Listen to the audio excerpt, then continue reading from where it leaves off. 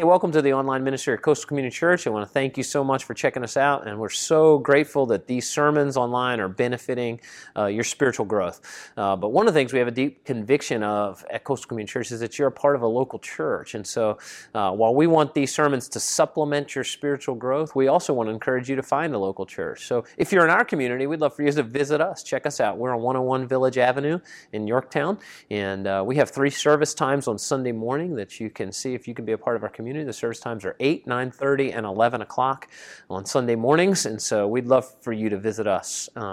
When you visit us this summer, we're going to be doing a new series called One, and we're going to be taking our church body through the letter of Corinthians, 1 Corinthians, that Paul writes a letter to the church of Corinth. And the letter is written because Paul is horrified to find out that this church is not unified together as a body to make Jesus Christ famous in their community.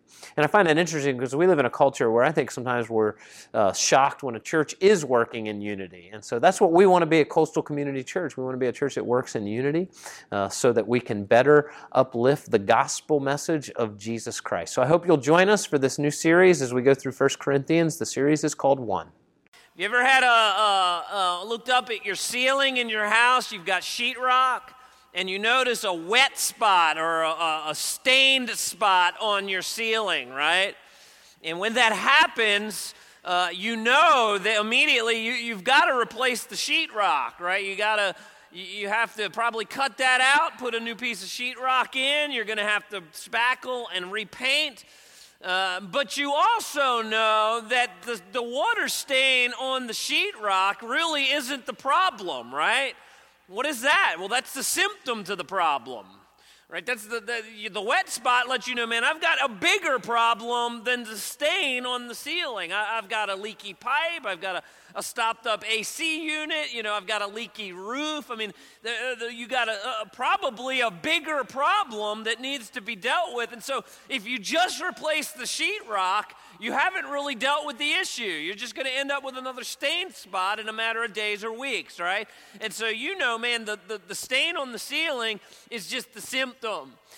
And so as I was processing and studying 1 Corinthians, man, for a couple days as I was preparing this sermon, I was wrestling with, man, where does 1 Corinthians 6 sit with the flow of what the Apostle Paul is doing? Because 1 Corinthians 6 seems to be a series of random teachings or exhortations to this local church, and they didn't seem to make any sense until I kind of had this aha moment. I was like, oh, here's what I think Paul is doing. Chapter 5, and so if you missed last week, I really would encourage you to go listen to last week's sermon, okay, because it's a sermon on a topic we don't hear preached very much. Chapter 5 was the symptom. Chapter 5 was the wet stain on the ceiling, the stained sheetrock, and Paul immediately deals with the stained sheetrock. But now he says, listen, there's really a bigger issue, actually 3 bigger issues. And so if you weren't here last week, to summarize, last week Paul was dealing with a man in this church who is having sex with his father's wife and celebrating it for the cause of the gospel. Say, hey, I'm free in Christ because I'm now a Christian. I can act immorally, and grace sustains me. Grace covers me, if you will. And so Paul deals with that, and he teaches us about the idea of church discipline, which we talked about last week. But that's a symptom of a bigger problem. And so Paul then deals in chapter 6 with the bigger problem, all right? And so the bigger problem was really threefold. I'm going to give you the full outline, and then we're going to unpack it. The problem in the church of Corinth was they had trivialized the church's authority in their lives. This is something the American church never considers, right? That maybe my local church has some authority in my life. Number 2, it had trivialized its understanding of the gospel. What does it mean to be a Christian? What does it mean to be a follower of Christ? And number 3, they had trivialized the danger of sexual sin. Now, by the way, as I've been making my way through this letter in my private study, one of the things I'm beginning to realize is man, Paul over and over and over and over deals with sexual sin. And what's interesting to me is, like, here we are 2,000 years removed from this letter, and guess what? We live in a culture that's sexually charged, and I can't think, really, in some ways, this might be the message for the American church. We've got to purify ourselves from sexual sin. It's killing the Christian culture. Not even the culture out there, it's killing the Christian culture. It's harming our witness. So I think it applies appropriately to today. So let's unpack this. Number one, the Corinthian church had trivialized the church's authority in their lives individually. All right, 1 Corinthians 6:1. Paul says, when one of you has a grievance against another, does he dare go to the law before the unrighteous instead of the saints? Okay, so here's what Paul's dealing with. Apparently, in the church of Corinth, they were bringing lawsuits against fellow Christians. They were bringing lawsuits. It'd be like you and I going to court and suing one another because of lack of payment or some other thing going on in our individual lives. So this is an overflow from chapter 5 that this church in Corinth doesn't see the local church as an authority or having the ability to properly judge their own lives in wisdom. And so Paul's saying, look, the local church can and should exercise sound judgment in the lives of the church members. 1 Corinthians chapter 6, verse 2. Paul says, or do you not know that the saints will judge the world? And if the world is to be judged by you, are you incompetent to try trivial cases? Verse 3, do you not know that we're to judge angels? How much more than matters pertaining to this life? So if you have such a case, why do you lay them before those who have no standing in the church? I say this to your shame. Can it be that there's not one among you wise enough to settle the disputes between the brothers? Which, by the way, I hope this is dripping with sarcasm, okay? Because if you remember chapter 1, what was the accusation that was levied against Paul? He's not a great communicator of the word of God. And, the Corinthian people were saying, man, we're wise and Paul is foolish. And so now Paul's kind of turning on his head like, there's no one among you wise enough to make a simple judgment between brothers and sisters in Christ. Verse 6, but brother goes to law against brother, and they take this essentially before unbelievers. Now, let me unpack this a little bit, okay, and I'll share some of my ignorance with you. We've got very little biblical information of what it means that we will judge the world and we'll judge angels. We know that Jesus Christ will be a part of both judgments, and my suspicion is we will somehow join Christ in his judgment upon his return. But I don't have a lot of information, and so I'm not going to spend a lot of time there, okay? Some of y'all love that stuff, and that's great, and you can think about it until the return of Christ, I guess. But, here I think is the main point. Paul has a very high view of the church and its ability to give leadership and guidance to Christians. Paul raises the view of the local church. See, we live in this culture where if you're a believer and you're a member of the local church, we never consider maybe the church has some authority over my life. And we looked at that last week. And we looked at it in Matthew 18, where in the area of church discipline, Jesus gives a tremendous amount of authority to the local church. Even in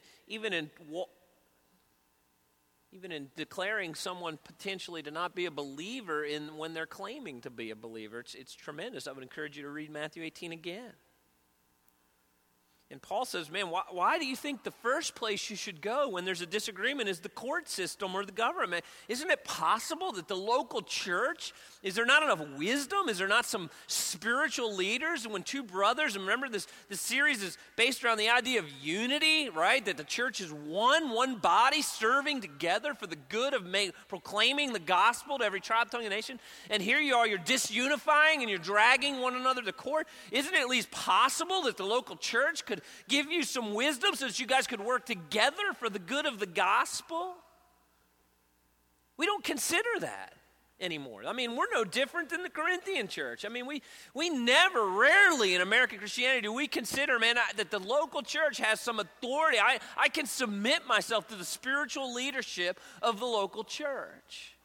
One of the things I love when I hear this, and I think, man, this is a person that gets it, is when someone comes up to me and says, you know what, Pastor Sean, I got a job opportunity. A job was offered to me in another state, and I'm not saying you should never take another job, okay? Don't say that. But I love when someone says, I'm really praying about it. I'm really unsure, because one of the things that's factoring into my decision is how much I love this church. Man, I love that. And it's not just because, there's something uniquely special about Coastal, even though I think Coastal is a uniquely special church. I do think it's special. It's because of the people involved in the body. But I'm like, man, I love that a person is taking into account their ministry inside the body of the local church. And the people that they're serving Christ together with. Like, I think more of us should think like that. That should be a part of my thinking. And I think it's especially true when there's been a group of people that have helped you grow in a particular way. There's a particular sin that you've overcome. I've seen this happen a lot of times where a person has a particular sin that they're struggling with, and the brothers or sisters in Christ have surrounded them, and they've walked together in the process of sanctification.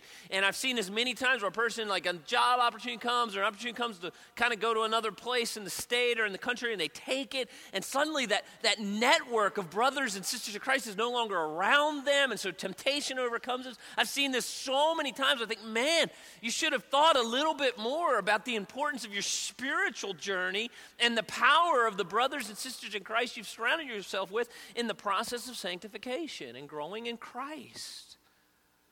And so there's this, Paul's like correcting this Corinthian mindset of, man, there's great authority in the local church, and Paul says it's important. In fact, he says, wouldn't it be better, rather than drag one another to court, wouldn't it be better to suffer wrong? Wouldn't it be better to be wronged by a brother or sister in Christ for the sake of the testimony of the gospel than to go to court? Verse 7, to have lawsuits with one another is already a defeat for you.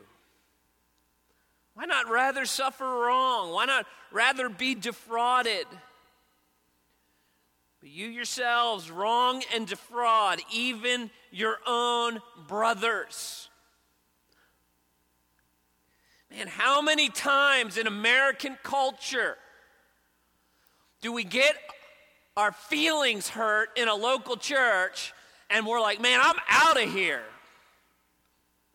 I'm going to go find another local body of believers. We do this all the time in American church because there's church on every corner. And so, man, we get upset and we leave. And behind us, we leave a wake of broken relationships. Why? Because we refuse to say, you know what, wouldn't it be better to just suffer wrong for the testimony and the sake of unity and the gospel? We never consider that. When we get our feelings hurt, we never consider, hey, maybe God is teaching me to offer forgiveness. Maybe that's part of my spiritual journey. Maybe I need to learn to offer forgiveness in my spirit towards another brother or sister in Christ. Maybe I'm supposed to stay and be forgiving. You ever pray the Lord's Prayer? It's a dangerous prayer. I caution you. I pause almost every time I get to the line that says, forgive us our trespasses as what? Now, you just said it, okay? I pause because I'm like, do I really want my sins forgiven at the same level as I grant forgiveness? Whew. Makes me pause. Now, I understand that the gospel does, thankfully, by the grace of God, the glory of God, and the goodness of our Heavenly Father through Christ, my sins are forgiven at a greater level than I grant forgiveness. But, man, that makes me pause. Maybe God's trying to teach me forgiveness. Isn't it better, Paul says, to suffer wrong? And Paul reminds in Philippians 2 that we're supposed to have the same mind as Christ. I'm not going to go through Philippians 2. You can read it on your own later. But what is the mindset of Christ? He willingly gave up his rights. He didn't consider equality with God. Even though he's equal with God in the person of the Trinity and the Godhead, he didn't consider equality with God something to be held on to so tight. Yet we do that. Man, my rights. Me. And Paul says, man, wouldn't it be better to suffer wrong? Now, by the way, Paul here is making a general rule, okay?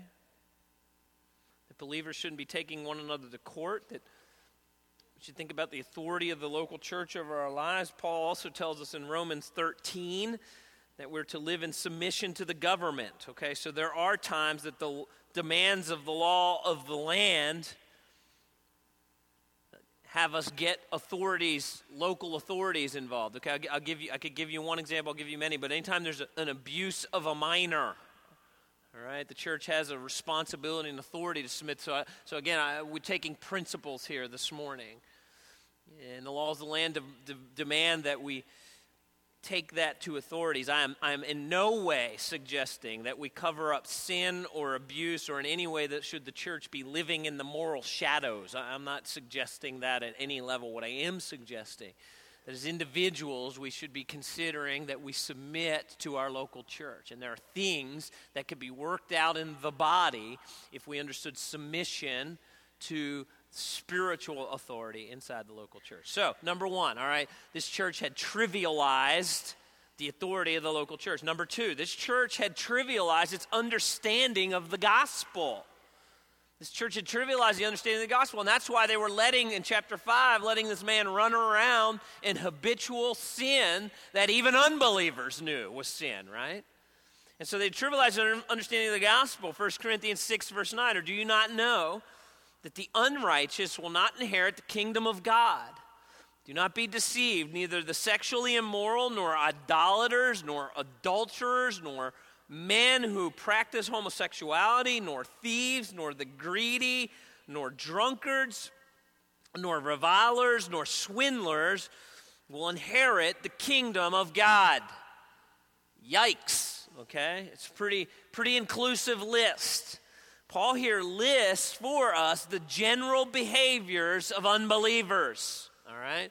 And so he begins to list particular sins that are an overflow of the fact that we're sinners, all right? And so things like fornication, which is, if you don't know what that is, it's that sex outside of marriage, all right? The Bible, and we're going to get to this is my third point this morning, but we're going to get to this, right? The Bible defines sex as a God-honoring thing inside the confines of marriage between one man and one woman. Okay, outside of that, it's sinful and it's not according to God's design. So sex outside the confines of marriage, false worship or idolatry, anytime our heart's affections are set on anything other than the gospel of Jesus Christ. Sex with someone other than your marriage partner. The temptation, acting on the temptation of same-sex attraction, where it's man with man or woman with woman, is practicing homosexuality, which, by the way, the New Testament is very clear, and I preached on, I wish I could remember the sermon last fall. I preached on the biblical view of sex and sexuality. I would encourage you to listen to that. I went through the whole, where Coastal stands on that, okay? But temptation is not the same as sin. The New Testament always says practicing homosexuality is the sin. Stealing or greed. I think greed's an interesting sin. I'm not sure how it's measured, right? What point do we become greedy?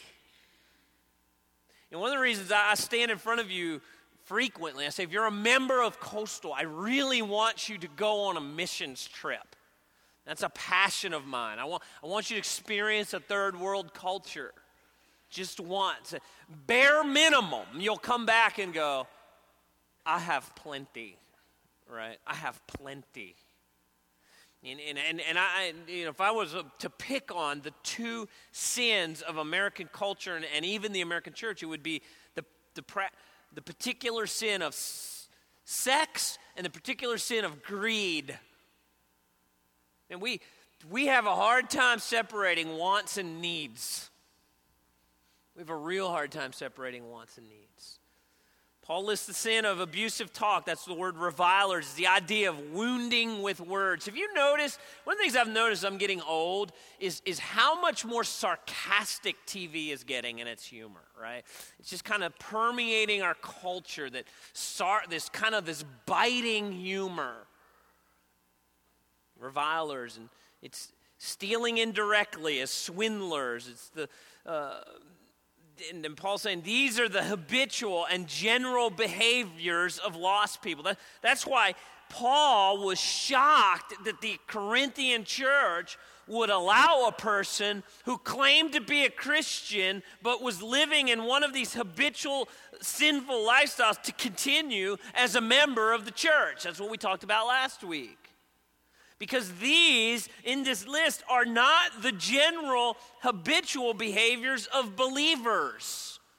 When someone claims to be a believer and they continually act in this way, they're either lost, which was last week's sermon, and the church must begin to process with them the idea that, hey, you may not be a believer if you continue down this path. And the church needs to recognize you're claiming to be a Christian, but you might not be.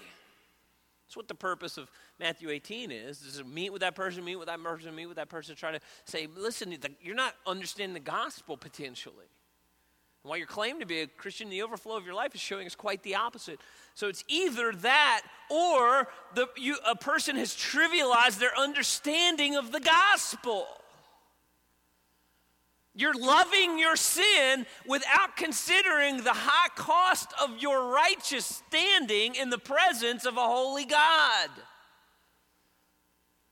Like we don't get to heaven because we're good. Like, please don't leave here this morning going, man, Pastor Sean taught us to be good. No, I'm teaching you need to rest in the gospel of Jesus Christ. But in that resting and in the completed work of Christ, where the righteousness of Christ is granted to us by grace alone, through faith alone, it's the beautiful doctrine of justification. We should never trivialize sin. We need to reflect often on the gospel of Christ. 1 Corinthians 6:11. So Paul lists all these particular sins. He guess what? Such were some of you. Listen, I know some of your stories. Such were some of you. But man, you've been radically transformed by the gospel. This is one of these little conjunctions in the Bible that has a big meaning. But you were washed, you were sanctified, you were justified in the name of the Lord Jesus Christ and by the Spirit of our God. Believers do not habitually act lost. They don't habitually walk in sin. A couple of highlights here. The word but. That's what you used to be like.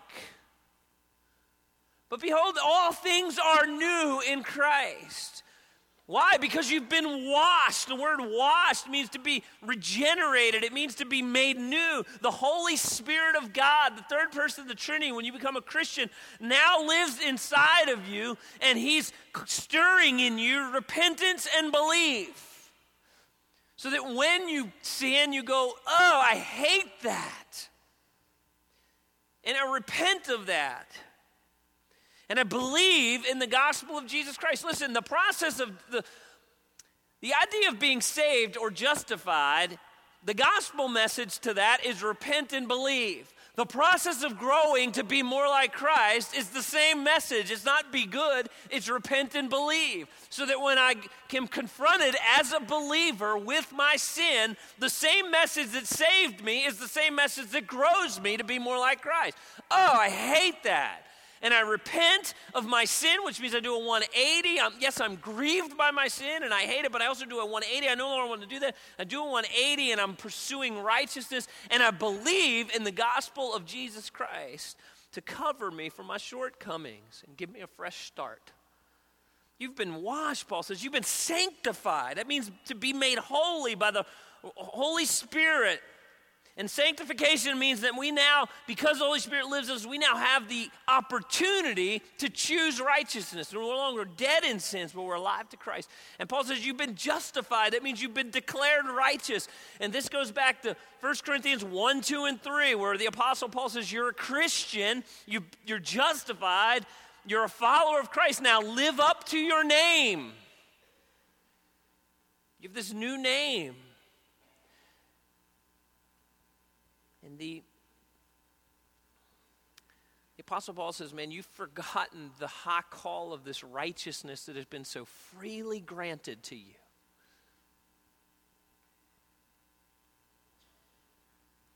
And if you ever wonder what God thinks about sin, just think about the bruised, broken, and bloodied body of Jesus Christ. As he takes the wounds upon his back through beating, and he takes nails pierced in his hands. And I would encourage you, if you've never done a little reading on how a person dies from crucifixion. Do you know you don't die in crucifixion from bleeding out. You die from suffocation. It's a slow, grueling, painful death. And as Christ hung on the cross with a bloodied back, right? And so what they would do is they'd drive a nail through your feet, and to be able to breathe, you would push up, take in breath, and then you would sink down, and you couldn't even let that breath out until you pushed up again. And so the beaten back of Christ up and down on the wooden cross, trying to catch his breath and not asphyxiate.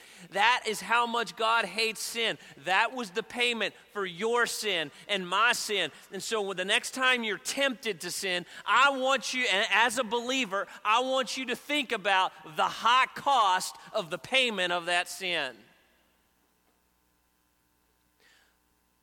And so when we take the Lord's Supper, which we're going to do corporately in a couple weeks, when we take the Lord's Supper, it's not a small matter. It's not a trivial matter. We take that bread, and we're reminded of the broken body of Christ. And we drink that cup, and we're reminded of the blood spilled out for us. And so the next time temptation comes, I can reflect on the gospel and say, man, that's how much God hates what I'm being tempted to do. Because I love Christ, and as an overflow of worship to him, I'm going to choose righteousness. And for some of you, that means, man, when the temptation comes, you pick up the phone and you call a brother and you say, I'm in a weak moment, and I hate my sin so much, I want you to bear my burden with me. Do that today. Some of you, do that today.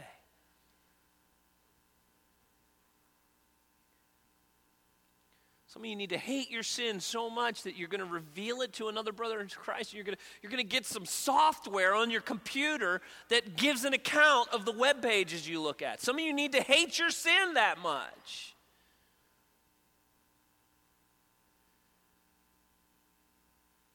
That's what we mean by the context of the authority of the local church. You need a brother or sister in Christ to help you overcome that sin, because otherwise you're just trivializing the gospel. And you're trivializing the community of faith that God has surrounded you with. And so Paul says, you've trivialized your understanding of the gospel. You used to be that. You're not that anymore. You've been bought with the high price of the blood of God's precious Son, Jesus Christ.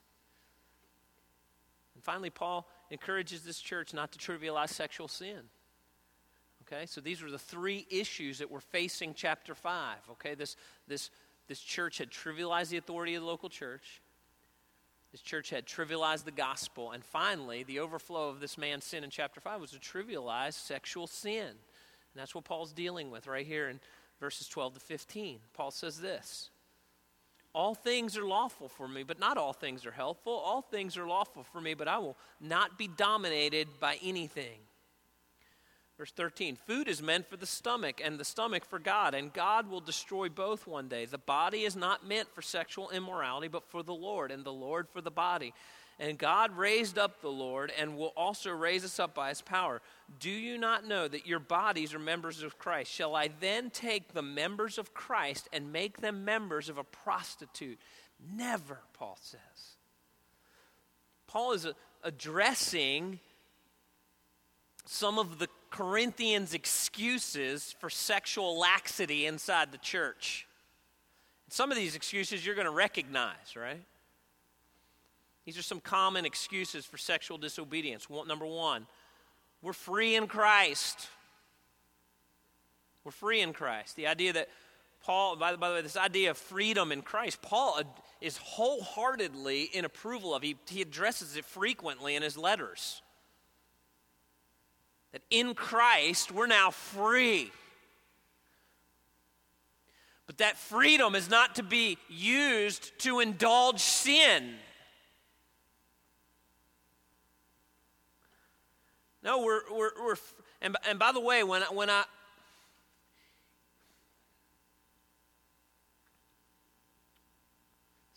Whenever it's not in my notes, I get nervous. Okay, should I say this? Thank you, Marty. Marty's going down with me, okay? So y'all kick me out after this. Me and Marty will go start a new church together. I'm just kidding. Anytime I've seen ministries and churches that put an overemphasis on the idea of being freedom in Christ, I see in those churches sexual sin creeping in. It's a pattern I've watched through my 20 years of ministry. Okay, so if we never preach the law and we only preach grace, I see those churches oftentimes fall into sexual sin. It's been a pattern I've noticed through the years. Okay, we have to preach both, okay, because both point us to the gospel, all right? It's not one or the other. Now, honestly, I probably tend this way towards the law, so I have to be reminded to preach the freedom in Christ. But freedom in Christ does not lead us to indulge our sinful flesh. Our freedom is to pursue righteousness. Your freedom in Christ is to die to yourself. Your freedom is to live generously for others. Your freedom is never to sin.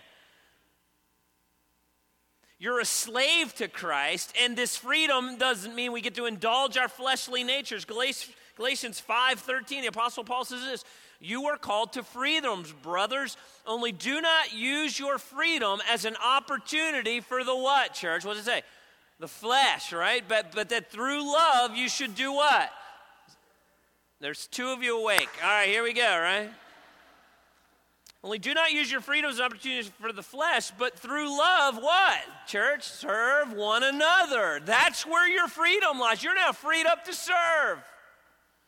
The freedom in Christ means it's not about you anymore. It's about others. And so Paul says, don't use your freedom to sin, but use your freedom to serve others. The second common excuse for habitual sexual sin is it's natural to have sex. That's why, what's this whole piece about the stomach is for food and the food, what is all that about, right? It's like this weird phrase in there. Here's what Paul's dealing with. They're throwing out the excuse that the sexual impulse is the same kind of impulse as needing to eat. So, in other words, they're saying, if you get hungry, you go eat something, right? So if you feel the need to indulge your sexual desire, you go have sex with someone. That's the excuse they're hearing. By the way, we hear the same thing today. Now it's being taught in our institutions of higher learning like it's brilliant, right? This is brilliant. I hit on this in our Genesis series when I talked about, listen, if you've evolved from the apes, which is what's being taught in our institutions, then if just like an animal has a sexual desire, you are an animal, not a moral being, but an animal. So therefore, just indulge your sexual desires anytime you want. What a stupid argument, right? And here's how I know it's stupid, okay? I've been thinking about how I can illustrate this all week, and I think I have the illustration, but I'm not sure it's going to come out the way I want it to, okay? So whenever I think about this, and I think about some professor at some, institution of higher learning, some anchor on TV kind of debating this on a philosophical level, and they say, listen, it's just natural to have sex because just like you get hungry, you should eat. Here's what I want to do with that professor or with that news anchor, okay? I want to sit them down, and I want them to say, listen, if they have a significant other in their lives, a boyfriend, a girlfriend, a spouse, whatever, I want to sit them down, and I want to say, listen, the next time your stomach acts up and you're hungry, right? And you're driving home, you go, no, I'm really starving, and I want you to come home and I want you to tell your significant other that, you know what, I got really hungry on the way home, and so I pulled into Chick-fil-A and I got me a chicken sandwich. What do you think your significant other is going to do at that point? Okay, that's great. I'm glad you got you some Chick-fil-A. I like Chick-fil-A too. You were hungry. You see where I'm going with this? Try the other argument with your significant other, right? So I'm driving home and I wanted to indulge my sexual urges. There's other words for that I can't use in church, okay? And so I decided to stop by an old boyfriend or girlfriend's house and just indulge my sexual urges. See how that goes over with your significant other. It's different than getting a Chick-fil-A sandwich, yes? Okay, so let's stop acting like it's no big deal. It clearly is a big deal. Even with unbelievers, it's a big deal. It's a borderline ridiculous argument that is running through our culture like it's brilliant. Now, the church of Corinth was an extreme city in the area of sexual indulgence. We know that it housed the temple to the goddess Aphrodite, and part of their worship ceremony was to shack up with one of the temple prostitutes. There were thousands of temple prostitutes, and listen, I get it. We don't have sexual temple prostitutes in our culture, but we have the same concepts that have permeated our culture through this free sex movement of the 60s that's permeated our culture, and now it's permeated our churches, and there is way too much sexual sin in churches. And Paul's writing to correct this false understanding of sex and sexuality, because Paul's clear here. There is a unique harm to sexual sin. There's a unique harm to sexual sin. Let's stop fooling ourselves. 1 Corinthians 16, there's some things here that Paul says that I don't fully understand, but I get the picture, all right? Verse 16, or do you not know that he who is joined to a prostitute becomes one body with her? For it is written, the two shall become one flesh. That's a quote of Genesis.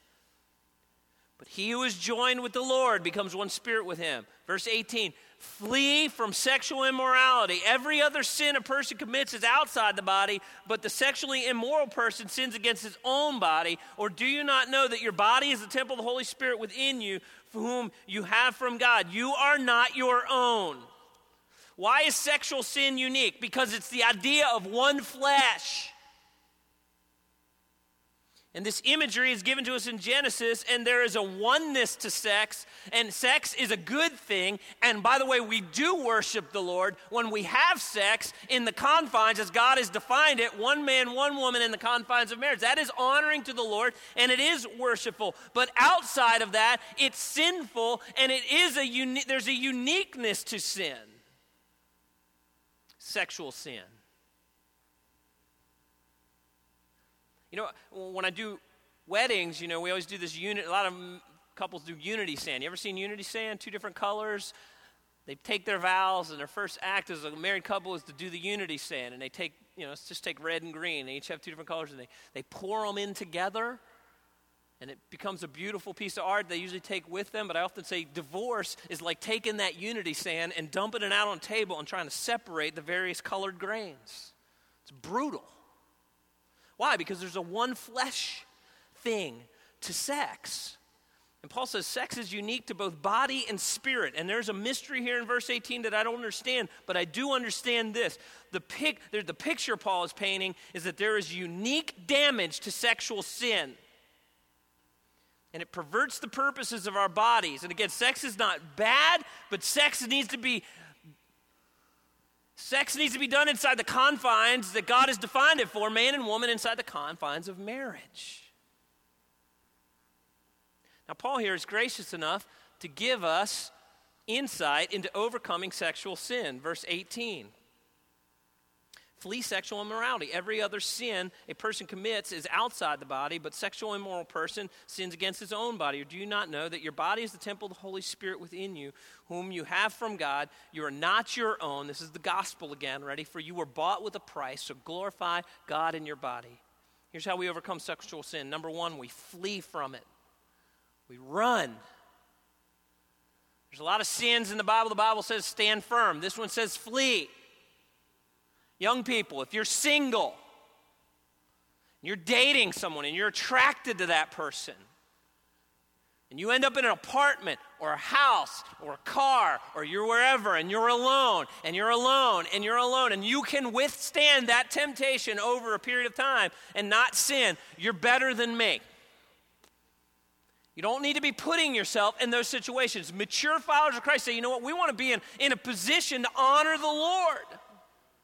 So I'm going to have accountability. I'm going to hang out with my parents. I'm going to hang out with my friends. We're going to date in groups so that we can honor the Lord in purity. If you're married and there's someone at work that's flirting with you, like I get it, it's that moment comes where you can send that text that's moderately flirtatious, right? And you send it and you're hoping for a response. I want you to think about, where is this going? It's catastrophic. That's where it's going. Don't hit send to that text.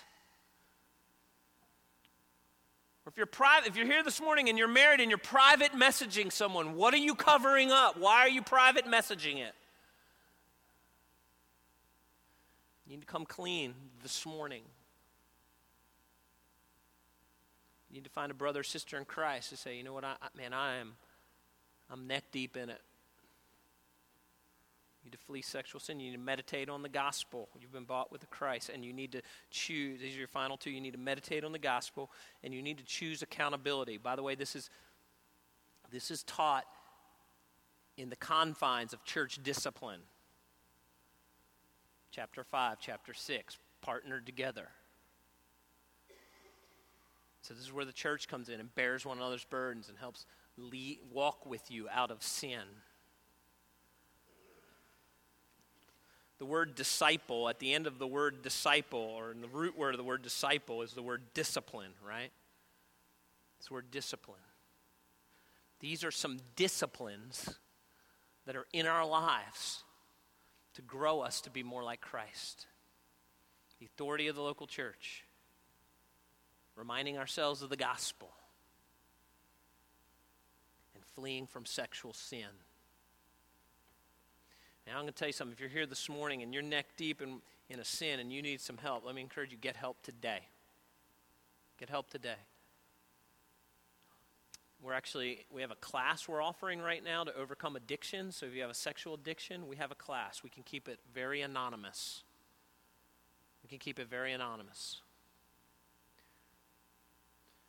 If you want to do that today, listen, come up. Put the tear off, put your name and phone number on the tear off, and give it to me at the front on your way out. I won't tell anybody. I'll get it where it needs to go. We'll get you hooked up with that class. If you need to confess a sexual sin in order to get out of it, find a brother, trusted brother, sister in Christ. Confess that sin. Get out of it. Wages of sin is what? It's death. We want you on the path of life. We want you to meditate on the gospel. Know the freedom of the gospel. Paul is challenging his church, man. This is the challenge you're facing. Trivialize sexual sin. I don't want to be that church. I want to be the church that walks in holiness and righteousness. Let's close with prayer. Heavenly Father, I pray for this church body. Our culture is not that much different than the Corinthian culture, to be honest with you, Lord. And so you have challenged us with the authority of the local church. You've challenged us to not trivialize the gospel, and you've challenged us to flee sexual sin. Pray that we'd be a people that would do that, God. We would know the freedom of that. We would be a beacon of light. For the one that's in this room this morning, as I'm preaching, as I'm teaching, God, the Holy Spirit's convicting them. And they're like, man, that's me, and I need to know that. I long for that freedom. I've gotten to the point where I hate my sin. I want to be free from it. May they find it today. May they find it in a prayer chapel. Pastor David back there, may they find it with me at the front. May they find it with a trusted friend. And no freedom from sexual sin. So that the gospel would shine brightly in their lives and through their lives. And it's in Jesus' name I pray. Amen. If you need prayer help this morning, we've got